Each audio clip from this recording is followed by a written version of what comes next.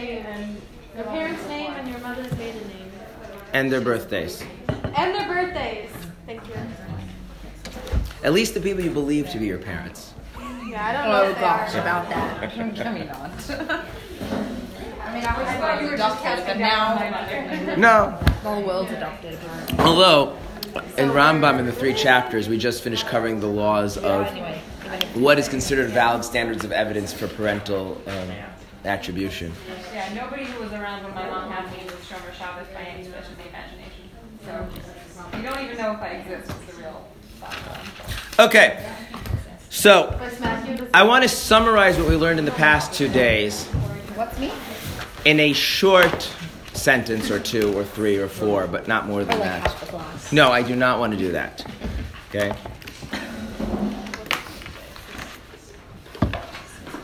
The godly soul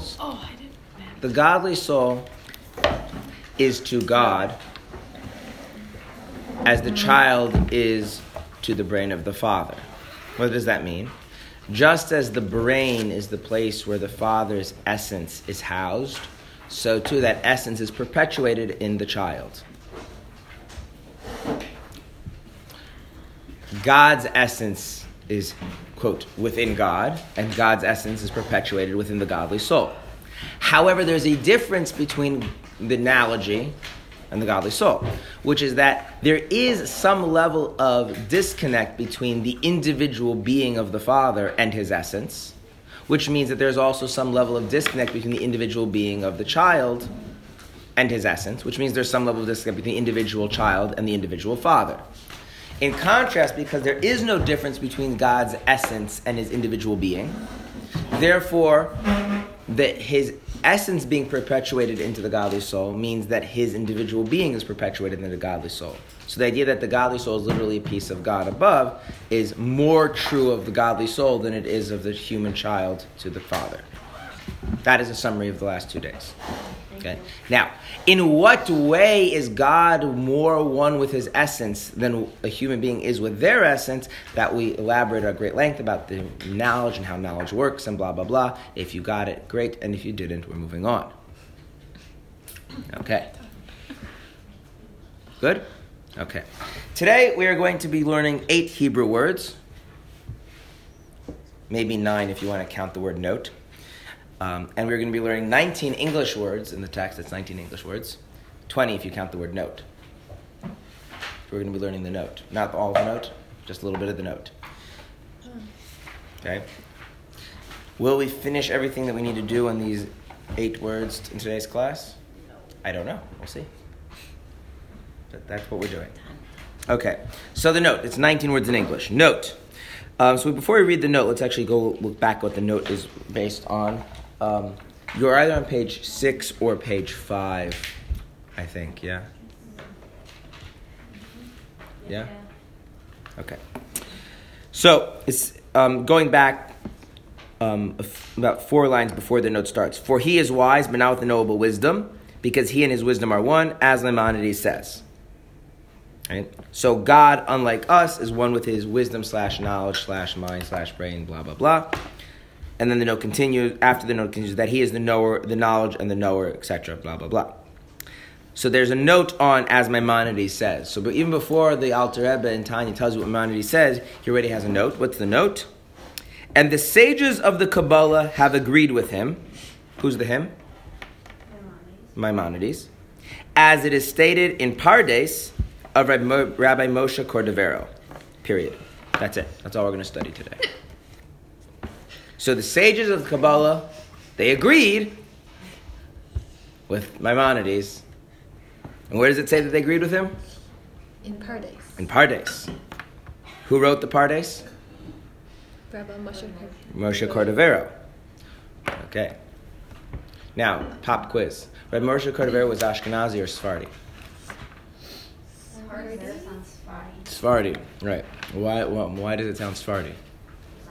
Because Cordova is a city in Spain, and he was called Rabbi Moshe Cordovero because his family came from Cordova, Spain. Okay, yeah, there you go. Okay. The only thing that would be more explicit that he was Sephardi is if it had the word Sephardi actually in his name, but okay. Fine. Okay, so now the first thing I need to do is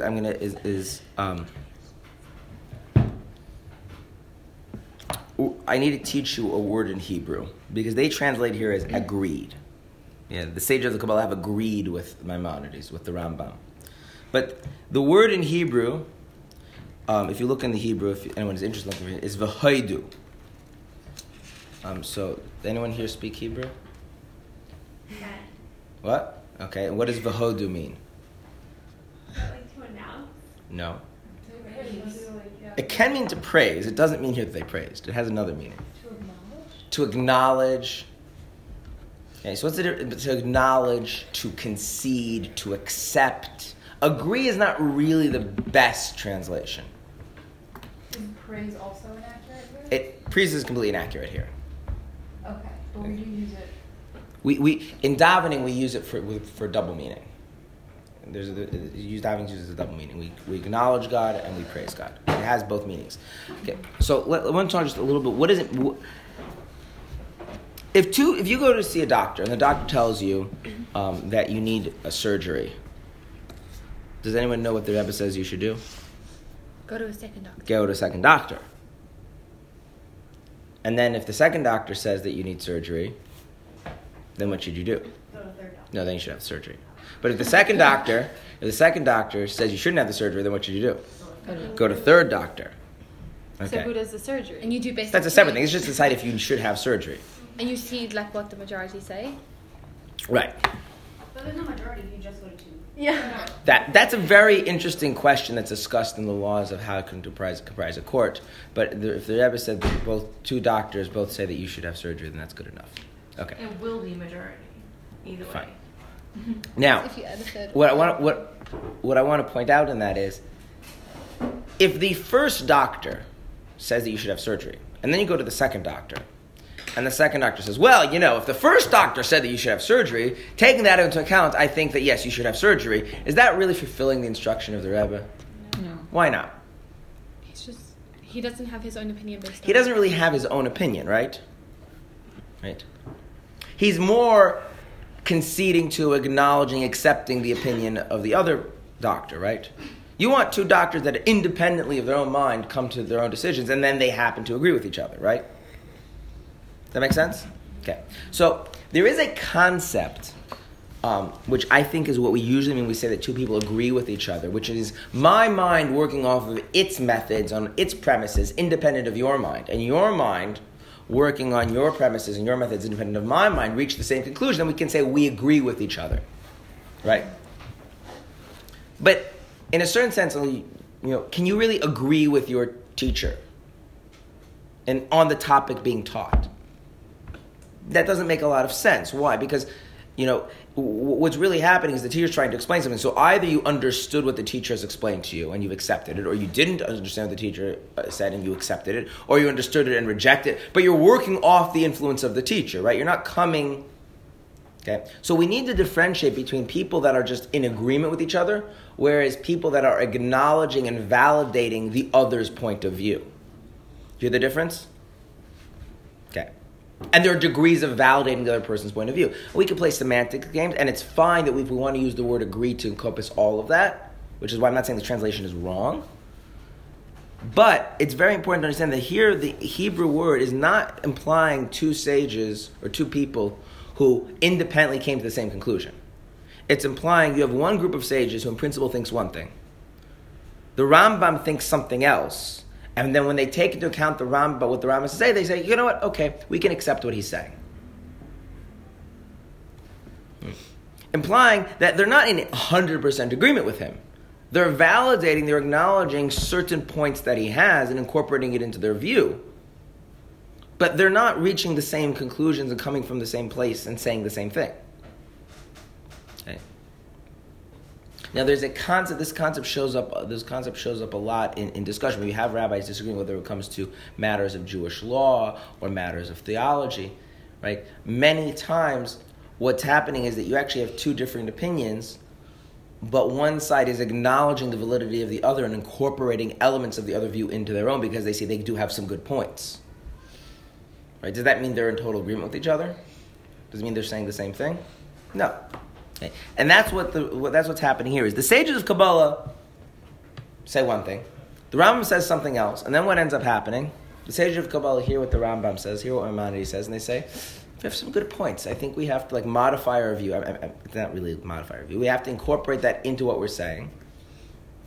But in the end of the day, we're not saying exactly the same thing you're saying. We are acknowledging the validity of your position and trying to modify our own to incorporate that and take that into account. Yes? Isn't that the way that Jewish thought works? Yes, in general. So why is it like, why are we... Because what I want you to understand is that therefore, it's not just the Kabbalists and the Rambam all say the same thing. Because if you read that letter without me stopping and making a big deal about this, how would you read that? The Kabbalists, the Rambam, they all say the same thing. Move on. And then you miss that there's a lot of stuff. And there's actually not what's going on. There's a lot of tension between the two. And at least when it comes to certain issues, that tension is resolved. That the Kabbalists are willing to take into and incorporate the Rambam's position. Which is, by the way, not the reverse. There's nothing in the Rambam's writings that explicitly take into account the Kabbalist's position. Aren't the Kabbalists after, Maybe. historically? Maybe, but one of the important issues in studying Torah is that we ignore the historical time and place where a person is. Like one of the key differences between studying Torah as a devout Jew and studying Torah as an academic is the academic tries to use the historical and social context of the sage in order to contextualize what they said. Whereas the devout Jew says, regardless of the social or historical context, they're ultimately channeling God's wisdom, and therefore the ideas have to stand in a timeless, eternal state, and you have to understand them that way. So who came first and who came second is not so material for the study of Torah. In fact, your average rabbi only has a vague sense of which sages came before. They know these ones are all medieval, but then you start asking them, okay, who came first, the Rashba or the Ramban? They might not know, and frankly, when you study, it doesn't, generally speaking, matter. Especially since it's not like, especially since you always have these same issues being rehashed over again. Okay. So it's even though the Kabbalists might have historically published things later, you definitely had people counteracting them against the Rambam and trying to maintain the Rambam's original positions. But the real answer is because when we study Torah, we don't limit it to the historical time and place in which it came about. The Rambam? The Rambam lived in the 1100s, late 10, early 1100s. But the Rambam couldn't have acceded to something that wasn't written down yet. Like, how would that work? Well, but two things. One, even if that's the case, the fact that God chose to bring out that opinion that way itself means something. Two, it's not necessarily the case that just because it wasn't widely disseminated, the Rambam was not aware of it. There are, and I was very clear when I said I was trying to be very clear when I said explicitly. There are a lot of things implicit in the Rambam's writing that he is, as the Talmudic expression goes, you reveal one measure and conceal two. That he's holding back a lot more than he's willing to say. Just one interesting thing is the Rambam wanted to write a book explaining all the weird stories of the sages and what they really mean, and then he decided not to do it. Wait, like explaining the weird stories? Yes. So now we just don't know. And not only that, there's actually a book of really weird stories, like really, really weird stories of the sages. Not in the Talmud. It's called Pirkei HaCholes. It's really weird. What's the story? But we don't know that? No, we know. It's published. But it's got stuff like Rabbi Akiva went up to heaven and saw how tall God was and stuff like that. And yes, it asks how tall God was. I would No, like that. no. And so Rambam writes in a letter that he wants to write a commentary on this explaining what these things truly mean. And then he decides not to. And then later in life he says, no, those books are actually forgeries, they're heretical. So it becomes, and you get this sense when you read the Rambam's writings that like he wants to reveal stuff, but then he starts to realize like maybe there's a reason why the sages didn't reveal stuff. And that information can be used. So you view that as heretical, that book now? No, it's considered a basic text in Kabbalah. What's it called? Pirkei HaCholes. And in Kabbalah it does explain what it means that God has a height, but we're not going to talk about that today. Anyway, so I'm saying is that if you come from the perspective that every sage is really channeling an aspect of God's wisdom ultimately, then it really doesn't. Historically, how it played out wouldn't really matter, and ultimately God works the providence. You're saying like someone is acceding to something, like that have to. That's right, but since God runs the world, God reveals it. I mean, God could have revealed that before and made the Rambam have to contend with it, and he didn't do that, right? Which means he wants the Rambam's position to stand as an independent position and wants the Kabbalah to then contend with the Rambam. Right? God could have revealed his wisdom in a different order, right? And so when you're studying it that way, it doesn't really matter. You say this is one position, this is another position, and leave it at that. Okay. Someone else have a question? Yes. Yeah. Why are you saying they disagreed, but they accepted his view? Is it possible they had no independent thoughts yet? Because we always use this term v'haidu or maida when there is a fundamental principle disagreement, but there's an acceptance on some specific issue. What do you mean by always? Like when we say moda'ani, we're not disagreeing. Well, actually, in Kabbalah, we do explain it that way. Fundamentally, you think that your existence is an absolute. That's starting. Your mind works off your existence being an absolute, and then God's existence is an open question, right? And God has a slightly different view on the matter, right? That His existence is absolute, and your existence is an open question, right? And by saying moda'ani, what are you acknowledging? That even though my psychology bends towards a different view than yours, I can acknowledge that ultimately you are right and I am wrong. Okay. Yeah. Okay. So now we need to know what Kabbalah says. So we're going to do a little introduction to Kabbalah. Yay. Okay. Oh, goodness. What? Nothing. We'll see. Okay. I'm scared. Okay.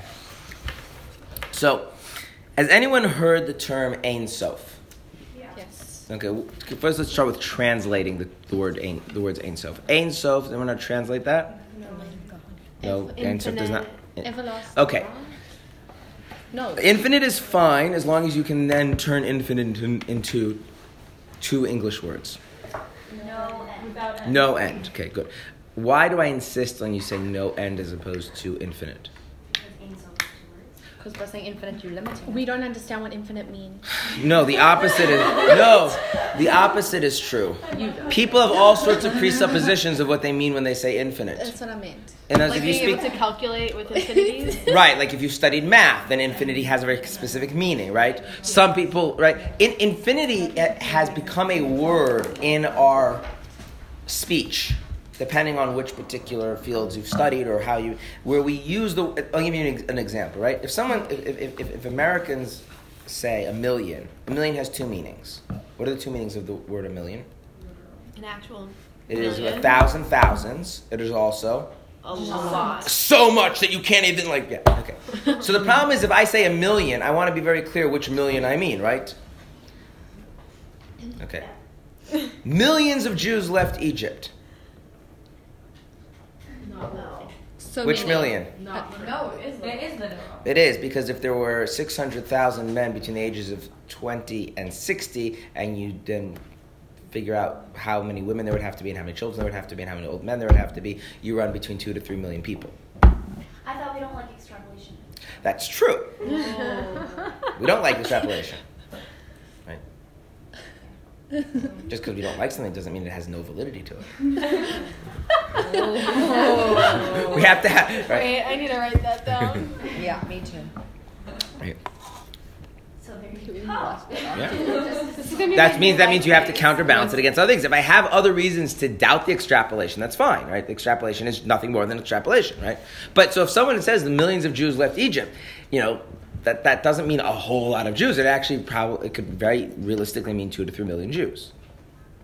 By the way, in the Talmud, the number 300 is like the English a million, just so you know. Wait, what do you mean? Whenever the Talmud uses the number 300, it just means a lot. Yeah. Oh, it just so means it says that a certain sage had 300 wives. Oh, and he says didn't? He had What more? does it mean? He just had He had a lot of wives. It doesn't What did it say necessarily. that about? Rabbi Tarfon. There's backstory. It's less disturbing than it sounds. How can that be this disturbing? I'll tell you if you want. It will tell you if you really want to know. Yeah. Okay. A Kohen is allowed to eat something called truma. Yeah. Okay. The Kohen receives truma basically based on his popularity. The more popular you are, the more people give you their truma. Because there's no requirement to give it to a specific Kohen. So who do you give your truma to? Your favorite Kohen. So if you're a really popular Kohen, what do you get? And if you are not a popular Kohen? Okay. You should be better. Okay. So now Rabbi Tarfon was a Kohen and he was very popular. So he had a lot of truma. there were also a lot of people who were poor, and a non-Kohen cannot eat truma. And there was a famine, and there was very little food. And he had a surplus of food, a tremendous amount of surplus of food, but he was a Kohen. You know who's not a Kohen, who can eat truma? A Kohen's A wife. Kohen's wife. And so there were all these people. What about her family, like extended family? No, Like, just or, her. Like her parents. No, just her and the children she has from him. There's lots of rules about this. And so he actually did it all in one day. He married all these women in one day. Is that He didn't, it's not implied from the word they actually lived together. So they were all legally his wife, and then he could do what? But part of the marriage. Right. See, it's more of you have there's a lot of backstory. But the point is, the Gemara it is weird, but it's not, like I said, it's different than what you think it is. But the point is, the Gemara describes it as he's marrying 300 women. Does it mean there was exactly 300 and not 298? No, it means that. So we have to be clear when we use words. It's not enough to know a translation. You have to know what the word is actually being used to convey. So going back to the word infinite, I studied math. Infinite in math means something very precise. Yeah? Infinite in continental philosophy means something very precise. That's not the same thing as what a mathematician means. Right? So the question is, when they use the Hebrew words ein sof, no end, and you then translate it as infinite, you run the risk of putting what into that term? All the limits, all the things that you think is being conveyed by that based on your use of the word infinite. Yeah. So let's talk about just what is. There's something, so the word actually means no end. I mean, finite is just Latin for end, so fine, something with an end. So then the question is, what do we mean in this context by an end? Right? If ein sof means no end, then what does it mean that something has an end? It doesn't exist beyond. So, fortunately for us, the Kabbalists tell us. Does anyone know what the oldest work of Kabbalah is? Written work of Kabbalah? Zohar? No. The Zohar is of the ancient works of Kabbalah, but by far the longest and the richest, which is why it gets quoted a lot, but it's not the most ancient. The most ancient is the Sefer Yetzirah, the Book of Formation. The Book of Formation was originally compiled by who? Anyone know? Avraham. This predates. It was compiled by Avraham. That means it predates the Zohar by thousands of years. Yeah. Okay, now. Sefer Yetzirah, the Book of Formation. Isn't Bracious? Isn't that also Wait, what? the Wait, what did you say? Sefer? Sefer Yetzirah, which literally means the Book of Formation. Okay? It's very cryptic, by the way. Maybe sometime I'll get like a copy of it and start reading it to you, but nobody really understands it. Anyway, so the Sefer Yetzirah was then later redacted and edited by Rabbi Akiva. Okay, so the version we have has the influences of Rabbi Akiva on it. Okay, so the Sefer Yetzirah tells us something very nice about the Ein Sof, which is that Ein Sof, there's a synonym for Ein Sof. Ein Sof means no end, and the synonym is bli. Bli means without. Ma. What does the word ma mean? Now we have a test to see if everyone remembers our philosophy that we learned earlier. What does the word ma mean in Hebrew? What? The what of something is its essence. So bli ma, without what? Essence. Without essence. And that's a synonym for ein sof. So what is a essence? An end. Something that has an essence has an end. So does God have no essence then? That's exactly what we would be saying by saying Ein Sof. Now we need some explanation, yes? So, yeah. Just historically, when we were talking about one of the rabbis who was a disciple of the Arizal, Rabbi Chaim Vital, Yeah. we said that like the Arizal became a great Kabbalistic master by studying the Zohar. Yes. Why did he study the Zohar if the Sefer Yetzirah is the first foundational book of Kabbalah? Because the Zohar is the richest book. So does the Zohar have the ideas of Sefer Yetzirah in it? Yes. Okay. It's why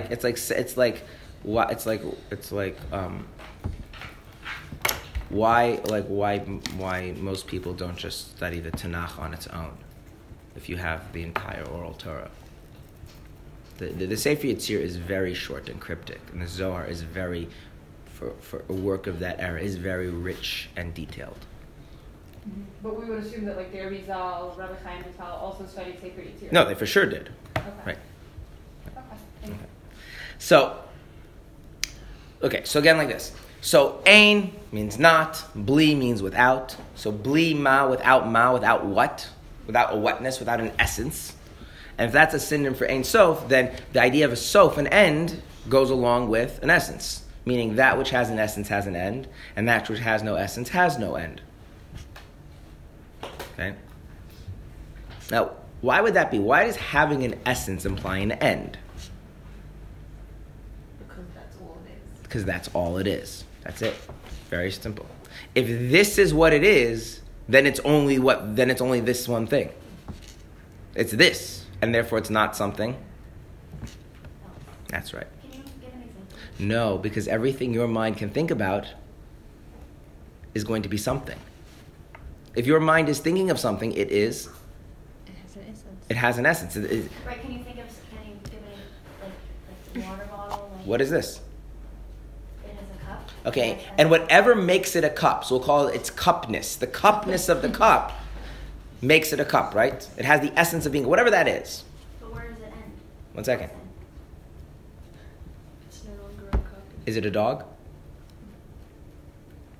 Is the very same thing that makes it a cup also mean that it's not a dog? So it's like confinement. It's confined, it's limited, it's bounded to its own. Essence. You are, right? Which is the most like banal statement in the world. You are whatever you are. Yeah, duh. You're this. Whatever you are, that's what you are, right? So what is the thing that limits everything?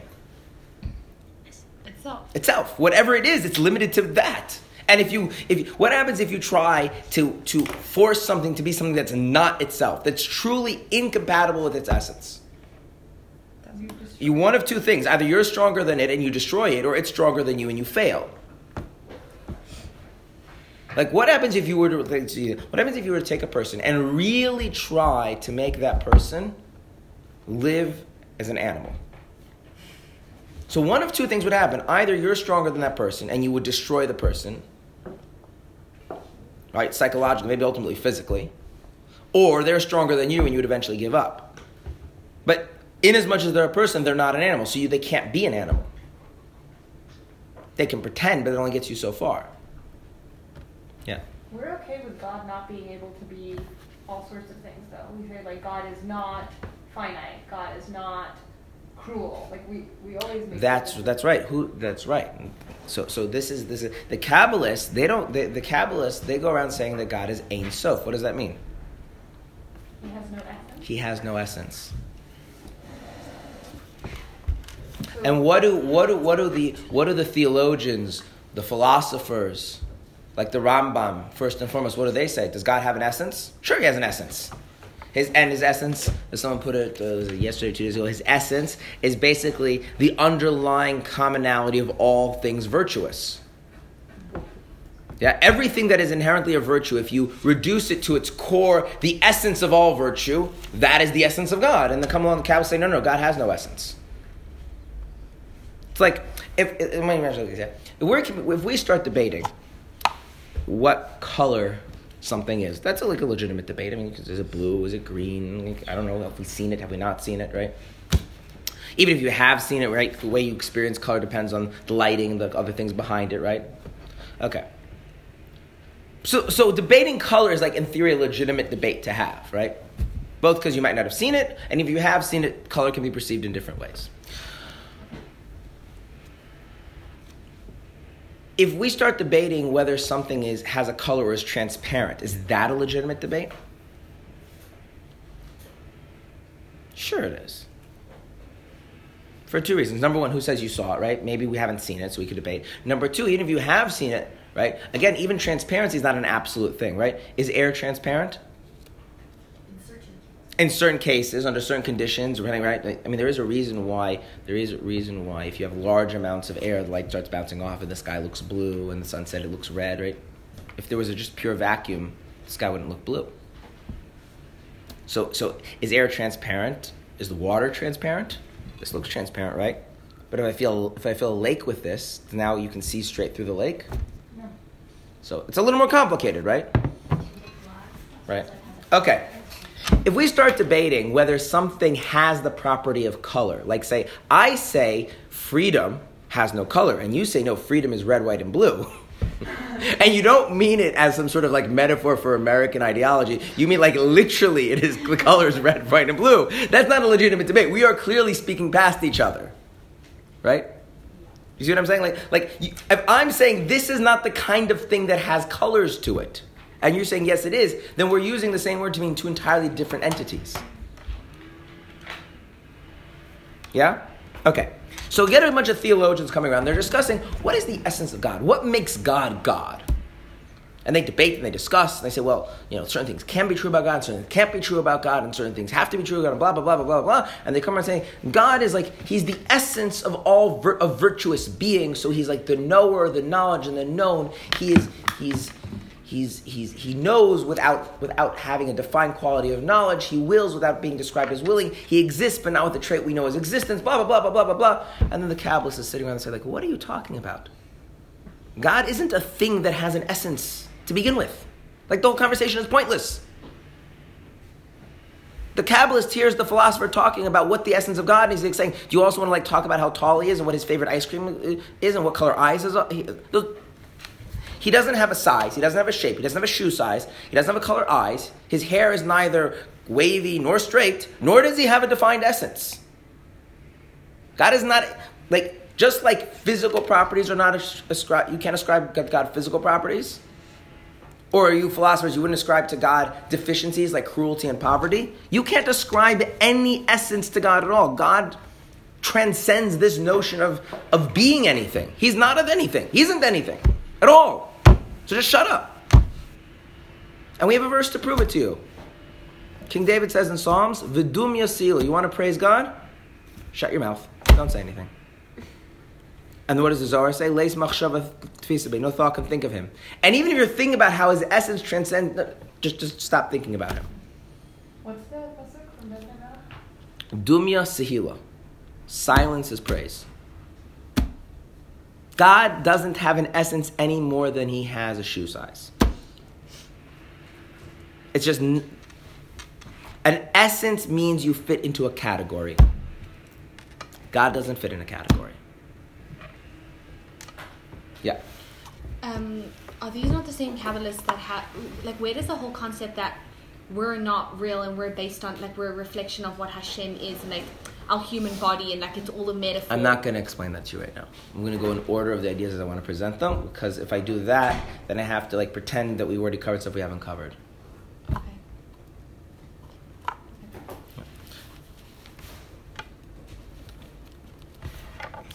In other words, the Rambam and everyone else like the Rambam, they're working off of the premise that obviously everything is something, right? Everything has, it's mahus, it's what it is. God also has what he is. The difference between God and us is that what he is unique. What he is, there's nothing else like him. What he is, we can only infer, we can't really grasp. But there is something that makes God what he is. Being something specific is just as true of God as it is of anything else.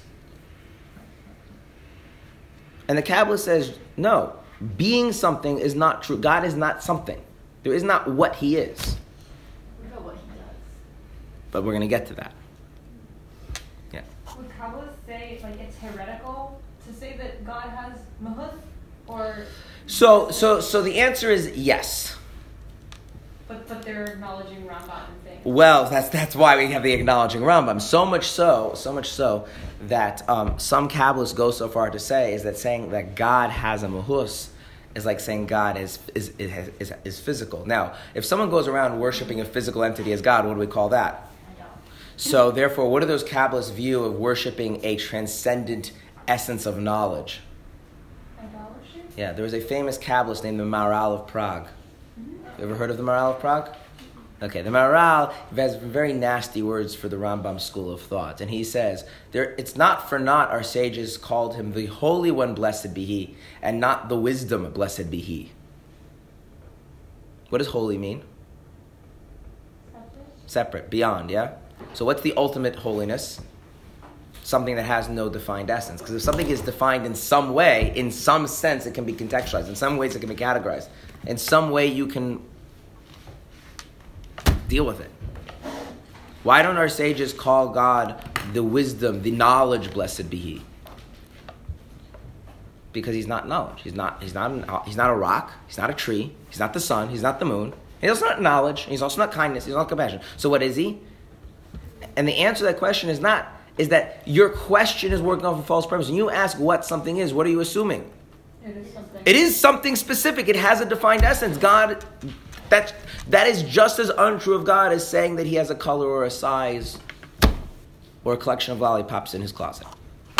Yeah. Oh, just like with that though, why do we feel so comfortable like assigning a gender to Him and using him and he? Because I feel like our human minds use that quickly to associate with. Okay, so I'm going to ask you a question. Are you asking because you would prefer there to be no gender, or are you asking why we use the male gender over the female gender? I would prefer there to be no gender. Okay, so the Hebrew language doesn't have no gender. By the way, moreover, no language has a genderless pronoun that implies a free agent. In other words, in English, we have a genderless pronoun. What's the genderless pronoun? It, right? What? French does. Has a pronoun that's what? Yeah. Oh. It's genderless or works for both genders. It's genderless. It's one. Yeah, but Okay, what? So both genders. That's what I want to get at. That's what I want to get at. They. There's, in other words, like this. You could have a word. That's what I want to get at. You can have languages. You can have words that can work for both genders. But this is going to sound like nitpicking, but I actually feel quite strong on this. I would say that they're actually bi-gender. And what they mean is that in any specific instance, they are taking into account the gender. So you can use the same word for this gender or for that, and it works for both genders. And the reason for that is all human beings are either males or females. And when we personify things and we ascribe agency to them and subjectivity to them, we conceive of them as human, and all human beings have gender, so we conceive of human beings with gender. Now, we can then acknowledge that the gender is irrelevant to this particular purpose, so it could take either gender. And there's actually some words in Hebrew that are like that work grammatically as both genders. Some languages, like English, have a word that implies something which is truly genderless, but in making it genderless, you also take away any sense of subjectivity and agency from it. That's why you just objectify it. That's what the word it does. So this creates a problem, is that we know of things that are like, basically, I'm going to make this simply using analogies. We know there's basically two kinds of things in reality, as far as we know: people and rocks. People are he's or she's, and rocks are its. And now we have a problem. God is not a rock, and God is not a he, and God is not a she. So what word should we use? And the answer is? Just God. We don't, grammatically, like, gender-wise. So one answer to simply say is that we just ignore the concept of gender altogether, and in Hebrew this, because the whole language is gendered, it doesn't mean anything. Yeah, that's the cheap answer. The real answer is there is a reason why we pick the male gender over the female gender. Okay. And the real reason for that is we actually want to use gender because gender implies that God is not like a rock. Okay. Moreover, depending on the role in which we are speaking about God, in reality, we will pick the appropriate gender based on Judaism's notions of gender roles. Right. So, we've already spoken before about the difference between gender roles, like in terms of essence and existence. Okay. Let's do one other thing about gender roles. Okay. Is there any necessary direct contact between a child and their father? No. Is there any necessary direct contact between a child and their mother? Yes. So when we speak about God as a being such that there is necessary direct contact with God, we refer to God as a he or a she. As a she. When we refer to God as a being which no direct contact is necessary, then we refer to God as a he. In other words, when we speak about God as transcendent, God takes the masculine gender. When we speak of God as immanent, God takes, generally, the feminine gender. And we actually have terms for this. This is why our sages refer to God as sometimes HaKadosh Baruch Hu, the Holy and Blessed be He, versus Shechina, which is a feminine word. Now, in most religious contexts, the issue is God's immanence or transcendence. God as we already encounter him, or God as we're struggling to relate to? Like, think about prayer, for instance. In prayer, are you praying to God that the God as already is part of your life is not what prayer is. Prayer is about God who's beyond your life. Okay, so therefore when you're addressing God in prayers, generally what gender would be appropriate?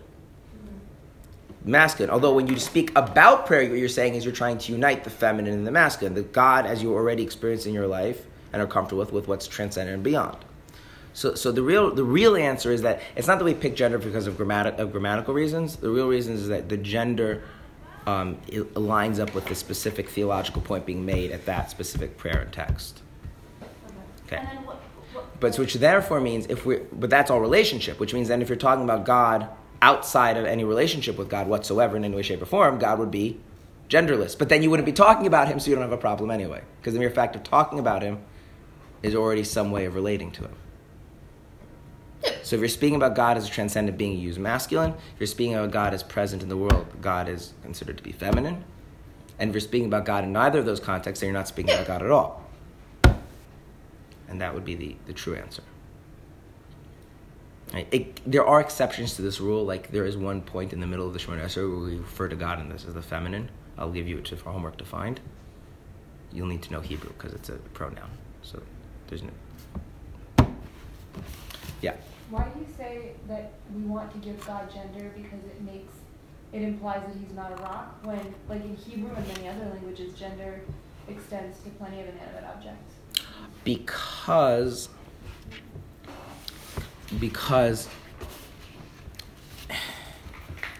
the Kabbalistic answer to that is that a rock is not just a rock. In other words, what the Arizal would say is that really everything has a life source, and therefore everything is gendered. In other words, that Kabbalah would take a step further. Not only is it not okay to call a person an it, on some level it's even inappropriate to refer to a rock as an it, because it has a kind of a life to it, and anytime life engages reality, gender is an aspect of that. So in languages where things are gendered differently than they are in Hebrew? Then Judaism would say the classic answer with anything that's different than Judaism is a corruption of the truth, and move on. Right, so they just got it wrong. Yeah. A language that calls a table a she is misgendering the table. Because the life force of what it is to be a table, right? And then it gets really weird because, like in Hebrew, for instance, even though some body parts take words that you would think are masculine, they're all grammatically feminine. Like einayim sounds masculine, but in a sentence, I don't know. I don't speak. you have to treat it as a yeah. You don't say einayim yafim. Thank you in advance. There are two. That's because all body parts are grammatically female, regardless of what they look like, what they sound like. But I thought that it's because only if there are two, except there's like some exception. Maybe. I don't know.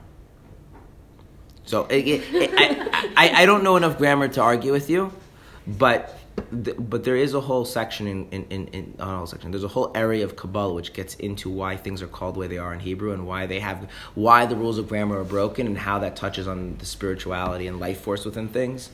Right, because And- it's like it's so limited to speak about something so Yeah. limitless. Right. So this is so if you want to get to which then gets another aspect, which is really should be the premise of the discussion, which is what is gender. What is language? Oh, God. Language is the interface between the mind and reality, the ultimate interface between mind and reality, and gender is how does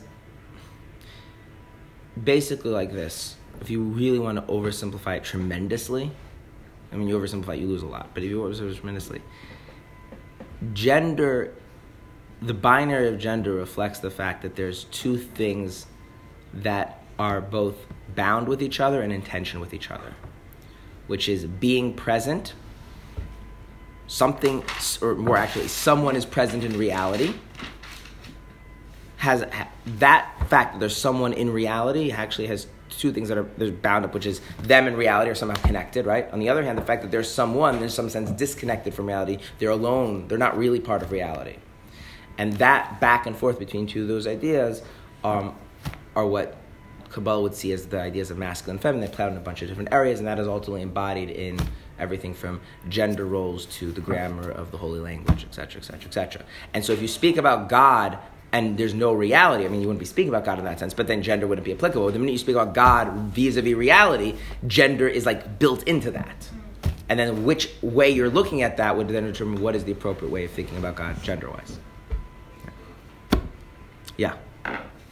If in our unsuccessful pursuit to understand God, Who says it's unsuccessful? because we can never understand God, Why? can we? We Yes. can't fully understand him. We can, but okay. Okay, in our unsuccessful pursuit to know God's face, Maybe. we're Okay. actually, and people often ask, what is God? And we know that that's wrong. Is it better to then ask, what isn't God? Or is that, just That would work. That would work if you were not the Kabbalist, if you're the Rambam. Because if something has a defined essence, even if I can't tell you what that essence is, I can still tell what that essence It's not. is not. We're going to play a little game to illustrate that. But the Kabbalist wouldn't. That's right. So we're going to play a game. We're going to play a game called 20 Questions, but 20 questions is too long. I'm not giving you 20 questions. I'm giving you fewer questions. So to make it fair, I will write down what I'm thinking about so you know I'm not changing in the middle. I have a little piece of paper. And you, I love games. okay, are going to ask some questions. Okay? To be elected team speaker.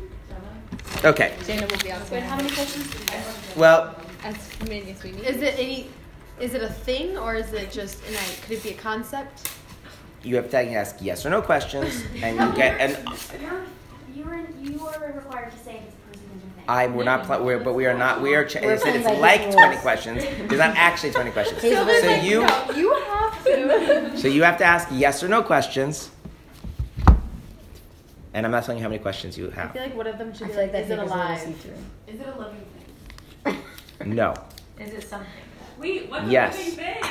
What? Is that the cognizant? Wait, we have to Does discuss it it. have an essence? I think Yes. it's It has an essence. Everything has No. an essence. So it's not God. Okay, we know Wait, we have to. Come on. Okay, wait, we don't guys. have many questions. We can. Look, we're brainstorming. So as of right now, you know it is not a living thing, but it is a thing that has an essence. and it's not a rock. Yeah. And it's not a rock. Okay, Is it you guys. inanimate? It is inanimate. We need to discuss. Is it physical? No. It is physical. It's physical. That helps us. In what context is it? That's What are we really- trying to win? You just asked me. It's inanimate. Okay, I'm sorry. It's inanimate and physical. Okay, is it a we ask rock? her Table. to I eat feel it? like it could be technically. It's definitely more than We one could word. say, It's is- like really Size, secret. Is it a size. book? We need to know size. It is not a book, but you're running out of questions. Should we say like, is it small? Is No, that's a is stupid question. Is Because it what's smaller small? than this? No, that's not a good question because there's so many things that come into that. Is it small? Weight, that like. Can we ask Way them too that? bold. Go ask. That's a good one. Wait, how many questions do we have? We don't know. It's inanimate. Oh, that's hectic. Okay. It still feels like he's done. Oh, is it feminine? Doesn't have a gender. Doesn't have In Hebrew, in the Every Hebrew I'm word not is gonna. feminine. I'm not gonna answer that because we're playing in English. He said if it has an essence, then a thing has. Right, in some spiritual sense, but we're not gonna work on it. We're gonna work on like your normal use of words. easiest thing ever. We're all like completely overthinking. Can we ask if it's mentioned in the Torah? Go That's a ask. good question. Is it mentioned in the Torah? Directly No. mentioned. Why? Oh, so Wait, now can I ask you about so it's Yes. modern invention? food is mentioned in the Torah. Yes, it is. No. Brownie. You have two more questions. Water. Is it something edible? No. Is it water? Edible or potable? It's inanimate. No, it's edible. She Edible asked, or is what? it edible? What? Sorry? An animal. Potable. I mean, it's not. Potable? It's 100% a word. Is potable a word? Sorry, Yes. side point. It means Potable? No. it means that you can drink it. No. It's like You never see like the water that you flush down the toilet is not potable water. It goes it to the shoe vegan? and then it's not Wait, is it water. water? Is it vegan? It is not vegan. Is it water? Oh, it's not No, water. vegan water. No, guys, we read. No. Last question. You know it's now you know it's an edible thing that isn't vegan. Oh, it's meat. No, that's No, no. It could be like an egg. No, but you guys, anything that we eat comes from something that once was alive. But that, I feel like vegetarian you're not would be a better eating. question. 'cause No, there's a but lot you're less not things eating. going on. It's an inanimate object. Not. So I feel like it's Eggs come from like animals. greenery. Eggs, Wait, depends how you make it. flowers. Technically, greenery is living because it. Yeah. No, but it's not vegan. No, but It's why you should ask vegetarian. it's an inanimate That object. takes a lot Yes, more it could things be an out. egg, it could be cheese. Soybeans. Okay, last question. It's not. It's a rock. No. It's edible, Sylvie. That rock. It's not vegan. It's edible. Enjoy your rock meal, vegans. Soybean. I'm calling it. It's a soybean. It is not a soybean. No, that wasn't. I didn't ask in a question form. I just said tofu is soybean. Okay, I'll give you one more question because soybeans are vegan. Dairy. Okay, non-vegan dairy, meat, fish, Wait, it can't be eggs. meat though, unless it's like. And if beef. Okay, we're gonna stop now. You lost your question. Okay. Okay. The reason, remember, the purpose of this is not actually to play the game. The duck instead on him. Okay. Would you like to know what it is? Yes. Chicken soup. Oh. But that's potable. It's what? Potable is a word that only is applied to water.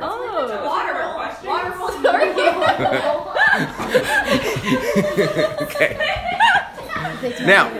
It's Hannah's favorite food. Okay. Now, what I want to point out is, do you notice how that if you ask the right kinds of questions, you can narrow it down? That's not vegan. Right. So, for instance, It's not. is it edible? Then lead to the question, is it vegan? And the answer is not vegan. Now you say, okay, so it's got to contain eggs or meat or dairy, right? Yes. Okay.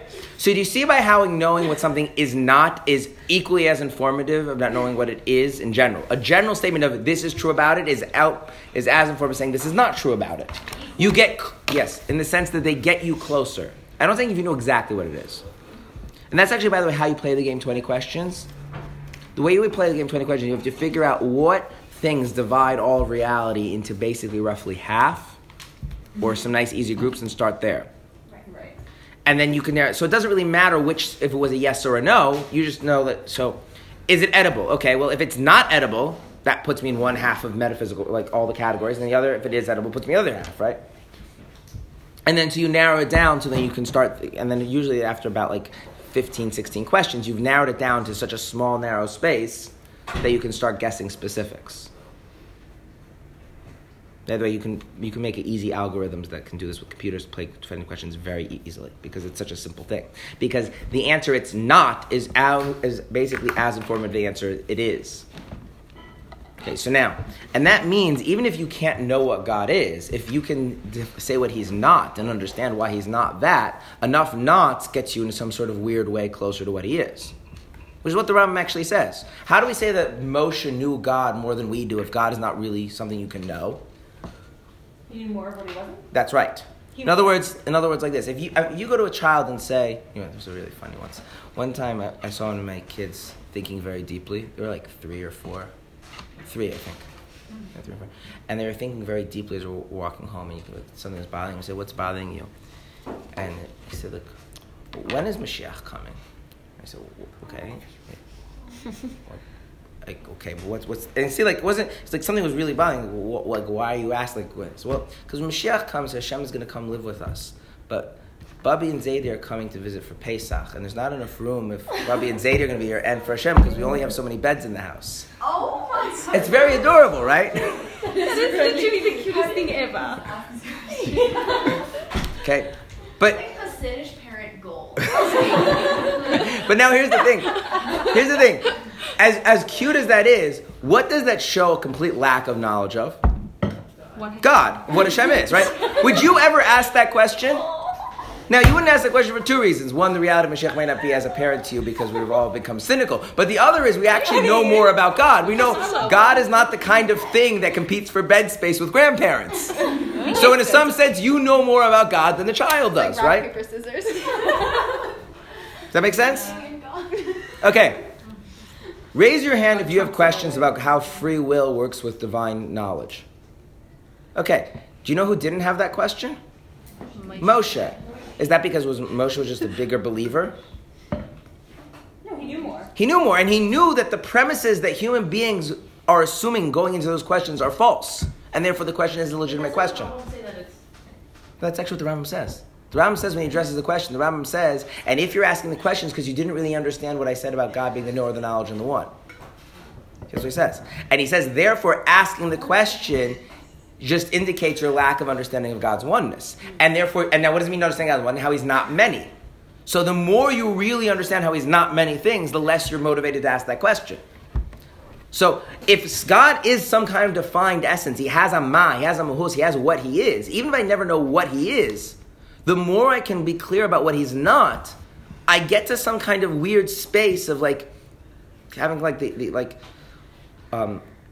a thing in drawing and in art, and which is that something called positive spaces and negative spaces. Mm-hmm. So sometimes something is very hard to draw if you try and draw it, but if you draw the space around it, like a bent elbow. Many people, if you try like were to draw a portrait of somebody with their elbows bent like this, you get the proportions all off. But if you just try and draw the space in the middle, and then the space around, you can do a pretty good job of it. Okay? And so you get this kind of like negative space sense of what God is. Well, he's not this, he's not this, he's not this. So there's this vague sense of what's left over, and that's where God is. And even though I can't articulate it or really grasp it, I have some notion of it. The Rambam describes it almost coming like a flash, like lightning. Now, that's all true if God is something specific. But if God is not something specific, does saying that he's not get you any closer? Didn't we just say it's idolatrous? And so, there are Kabbalists who take very critical views of this idea and saying the idea that you're saying God is something is a subtler version of saying God is a rock or a tree, mm-hmm. and therefore it's not maybe halachically idolatry, right. But it's definitely teetering on the edges. This class is either teaching us about God or just heretical. Right. So we're living on the edge. Okay. So then why wouldn't the Kabbalists say that God is not a rock? If a rock Because the Kabbalists would say like this: saying that God is not a rock doesn't get you any closer to knowing what God is. But if you're saying that God doesn't have an essence, you're categorizing it into that God doesn't have an essence. Oh, so this is where we have to differentiate between language and concepts. There are many things that fit into language, but there's no associating concept. Okay, and sometimes that's obvious, sometimes it's less obvious. So I'll give you the obvious one. It's a little poem that I grew up with. Okay, poem goes like this: One bright day in the middle of the night, two dead boys got up to fight. Back to back, they faced each other, drew swords, and shot each other. A deaf policeman heard the noise and tried to rouse the two dead boys. Right? That has zero meaning. You guys know this? Why do you know My that? mom taught that to me, but it's a slightly different What? version. I know that. If you don't believe this story is true, ask the blind. Blind man, Blind man, he saw You it saw too. it too.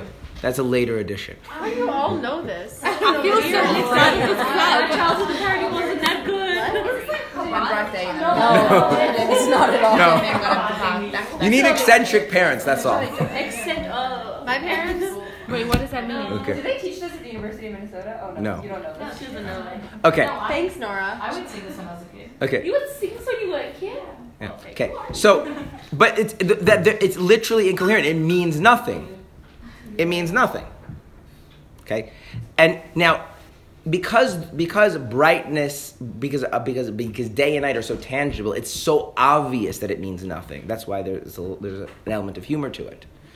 And one thing that the Rambam writes, which is ironic, the Rambam writes is that there are many things that are equally incoherent, but people's minds are not sufficiently abstract enough to appreciate the incoherence. So they imagine they're saying something intelligible, okay, but it's actually not. Okay? So when you say God has no defined essence, there is no thing that makes God be what he is. Right? Have you said anything that the rational mind actually goes, okay, I understand what that means? No. But it's sufficiently abstract that your rational mind, can snooze and you're fine. Now, it's weird because there is some other part of you that says that sounds right, and we'll learn later in Tanya that we have other parts of ourselves that are not the rational mind. But the rational mind, like literally, just like your feet can't study and your eyes can't hear, your rational mind cannot. There's nothing to make sense of in that sentence. It doesn't mean anything, which is weird because I'm trying to explain to you how it doesn't mean anything. But you're not canceling out anything by saying that. But you're right. But so if you say God isn't a rock, the Kabbalah says, yeah, God is not a rock. Okay, did that move you any closer to knowing what God is? And the answer is no. What do you mean by? And the thing is that's. I'll give you an analogy for this. Yeah. Okay. I'm thinking of a number. Okay? Okay? You can ask me questions about the number. We can. Is it prime? Okay? It is not a prime number. Is it odd? It is not an odd number. Does it have one digit? It doesn't. Yeah, it has one digit. Oh, that sounds. So it's 2, 4, 6, or No, 8. Wait, it does have one digit. it does have one digit. Is it a It's two, not. four, It's six, or eight. not prime, It's not odd. and it's not odd. So And it it's has 2, 4, one 6, or digit. 8. Is it 2? 8? Is it 0? It is not 0. Is it greater? Is it 8? It is not 8. Is it 6? No, it's Is not it 6. 4? 2. No, Is it 2? no, Is it infinity? Is it negative? no. Is it a whole number? Oh. No, What do you consider a number to be? Is it a real number? no, Is it I? yes. Oh, I hate Okay. I was thinking Now, out, but that's here's that's what I don't get to. But it's not a number, right? In other words, as long as you are working off the notion that a number is something that fits on that number line, there is no amount of asking questions got you anywhere closer, right? No. Right? In other words, this is cheating, right? Because I used your mind is working off of the premise. There's a thing called the number line. You're trying to figure out where on the number line the number is, right? But is this number on the number line? Because it's not a number, it's a variable. No, it is a number. It is a number. It is a number. Guys, I is fake. This is the point I wanted. This is the point. In other words, like I this. is completely It's not a number. fake. That's what I'm saying. It's an imaginary. It's a variable that took the that has the takes- form No. of a number. It's No. No, I is a number. Yeah. What Just number like is it? pi is a number, I is a number. No. No, wait. Pi has Pi is also a number. value. Okay, guys. I would like. If we can bring if we can bring this back. That wasn't SD. Guys, No, I agree with you that it's a number, but it's not a number like pi. if we can bring this back for a second, the reason why this elicits such controversy, okay, is because when if your mind is looking for a number, it has a sense of what a number is, right? And then it uses all sorts of things to figure out, is it like it, is it not like that? And those things move you closer to which number I was thinking about, right? But if your sense of what a number is, or if what I mean by number lies completely outside your sense of what a number is, then no amount of you asking questions about numbers gets you anywhere closer. So it's not really informative. Okay? Now, you can do this with the human mind as long as you're still working within the realm of an essence. Of what? The one thing that the human mind cannot escape is that everything is something. It is this and not that. But the minute you want to get outside of that, what happens to the human mind? It shuts off. It doesn't work. So even though I can articulate this with words, the best your human mind can do is come to the realization that it's not equipped to know what God is and turns off. But that's it. And the Kabbalists say, when the Kabbalists say God is Ein Sof, they mean if you want to, quote, know God, what is not going to help you? At all. Trying to understand. That's right. Just stop. Like, seeing doesn't help you hear. And, having, very seeing. Seeing? Yes, like people who are deaf. What about but, lips? Lip? No, here. Here, H-E-A-R. Okay. Like here. Like someone who has been deaf from birth, right? And never heard anything, right? The fact that they can lip read does not enable them in any way to appreciate what's happening in those silent few seconds in those few seconds in movies where nothing's happening when the score is playing. There's interviews with people who are deaf, and then they were able to hear later. And so one of the things that's often reported is that when they watch movies, they don't understand why deaf people who've been deaf from birth don't understand why movies are so long. Because if you take a movie and you cut down, it's like second by second, and you cut out all the scenes where there's no action and there's no dialogue, you still have a decent amount of time. What's happening during that time is there's background music playing, which is setting mood. But if you can't hear and you have no notion of hearing, it just seems like, why is things moving so slowly? And the fact that you can see what's going on doesn't help you. The Baal Shem Tov actually uses this analogy. He says, why are Chassidim so joyous?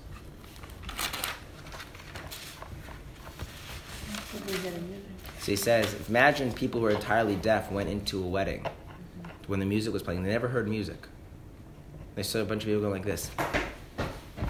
What are crazy people doing? Like, you're all crazy, right? But if you can hear the music, it's the most natural thing in the world. So if you sense the Ein Sof, joy is the most natural thing in the world. And if you don't sense the Ein Sof, no amount of explaining it is going to help you. Isn't that true? Every Jew knows. Yeah, listen to music and But the idea is that Chassidim are in touch with their Jewishness. That was the point. You're always saying that like being a Chassid is like being in a silent disco. Right. Well, it's more than that. It's in a silent disco, and everyone else is deaf, so they don't even have a frame of reference for knowing what's going on. We heard like that. Silent disco is. They don't know that the music's playing. Our Right, teacher told so- us that there's this, in the middle of a town, there's like a few people, they set up to play music. If the first few people surround them, they see the people like playing the music, and so they like stand and dance around, and then more people come, and then they only see the people dancing, they don't necessarily see the music. And as people fill, they don't really even know about the music in the middle, they just hear it, and then like a deaf man comes in, and he doesn't even What? A bunch anything. of crazy people. What are Yeah. you doing? Okay, so the Kabbalists are saying like this. The idea that you're going to use your mind to relate to God is ridiculous. It's just stupid. It's not, God is, your mind can only relate to things that have something that makes it what it is, that defines it. And even if you don't know what defines it, you can at least work around its borders. What isn't it? That gives you some shadow sense of what it is. But if God is Ein Sof, then there's nothing for the mind to do. There's nothing for the reason to do. There's nothing for speculation or reflection and contemplation to do. You either have an Ein Sof sensor, something that picks up on the Ein Sof, or it doesn't pick up on the Ein Sof, whatever that is. But there's nothing for you to... Right? By the way, there are people, that's their approach to religion, right? Is that like, God is not the kind of thing that you should even attempt to understand, because understanding doesn't get you anywhere. Just in principle. So that's the Kabbalistic position. And so the Kabbalist hears these philosophers debating the essence of God and thinks it's ridiculous as a bunch of people debating what color the number 5 is. Number 5 doesn't have color. It's an abstract notion. Then how do you get Sphero from that? Ah, well, Or in the world, they have this. that's what we have to talk about. Okay. So there is this huge divide between the Kabbalist and the philosopher, if you will. Is that the philosopher says the ground upon which we stand in order to relate to God is our minds. And therefore, since our minds work through knowable essences, therefore God has to fit into that framework somehow. And so maybe God is the unknowable essence, that you can know how you can't know this essence, but that's still kind of a knowable essence, a knowable, distinct kind of a thing. And the Kabbalah stands on the side and says, that's a bunch of nonsense. Wait, but Sphirot aren't Kabbalistic. Well, but I didn't finish the whole explanation of Kabbalah. It was one class. Okay. And therefore, just like moving up and down the number line doesn't get you to I, and playing, no amount of running enables you to understand calculus, and no amount of hearing enables you to see, or no amount of seeing enables you to hear, no amount of understanding moves you any closer to God. In which case, is it fair to say that because that you are somehow closer or have a deeper understanding of God, and that's why you never ask the questions of like, where is God going to sleep when He comes down, when Mashiach comes? Like, the fact that we're more informed about God, would the Kabbalists agree with that? No. When my child said, like, where's God going to stay? Because Bubby and Zayda are coming, not going to be enough bed space for everybody. Was he any further away in his awareness of God than you are? The Kabbalists would say no. But what would someone like the Rambam say? Yes, very far away. Right? Okay, we have a few minutes left. I mentioned this before. The Baal Shem Tov spoke about how the simple people have a special connection to God. Mm-hmm. And the problem is, the word notion doesn't make a lot of sense, but for lack of words, what notion of God would you have to subscribe to say the simple people have a special closeness to God? The Kabbalistic, the God is Ein Sof. Because if you say God is a discernible essence, or defined essence, then you can rank people in how much clarity they have on that essence, even if that clarity is entirely framed in the negative. So and in fact, strangely enough, you could then take another argument and say the people who think by knowing more think they're closer to God in a certain weird way are actually further from God than the people who don't think they know about God and are perfectly okay with the fact they don't know anything about God. They're not further from God, they're further from. Right, that's why he said in a certain kind of a way. In other words, they're not really further, but the thing that they think makes them close isn't really making them close. False. They're not Right, further. and so there's a falseness in that, right? Yeah. And so that really flips the whole religious hierarchy on its head, right? The person who believes utterly silly things about God might in fact have less falseness in their sense of God than the person who's studied a lot of theology and really understands what does and doesn't make sense to say about God. Seemingly the Rambam missaid, but how could it be that he did not understand this thing like this? Because it's not really understanding. I didn't understand. No, it's kind of understanding what you don't understand. But understanding what you don't understand is what the Rambam is saying. This is not understanding at all. There's no understanding. If you're understanding what you don't understand, notice the word what. You're understanding Something. what you don't understand. But if there's no what, there's nothing to not understand either.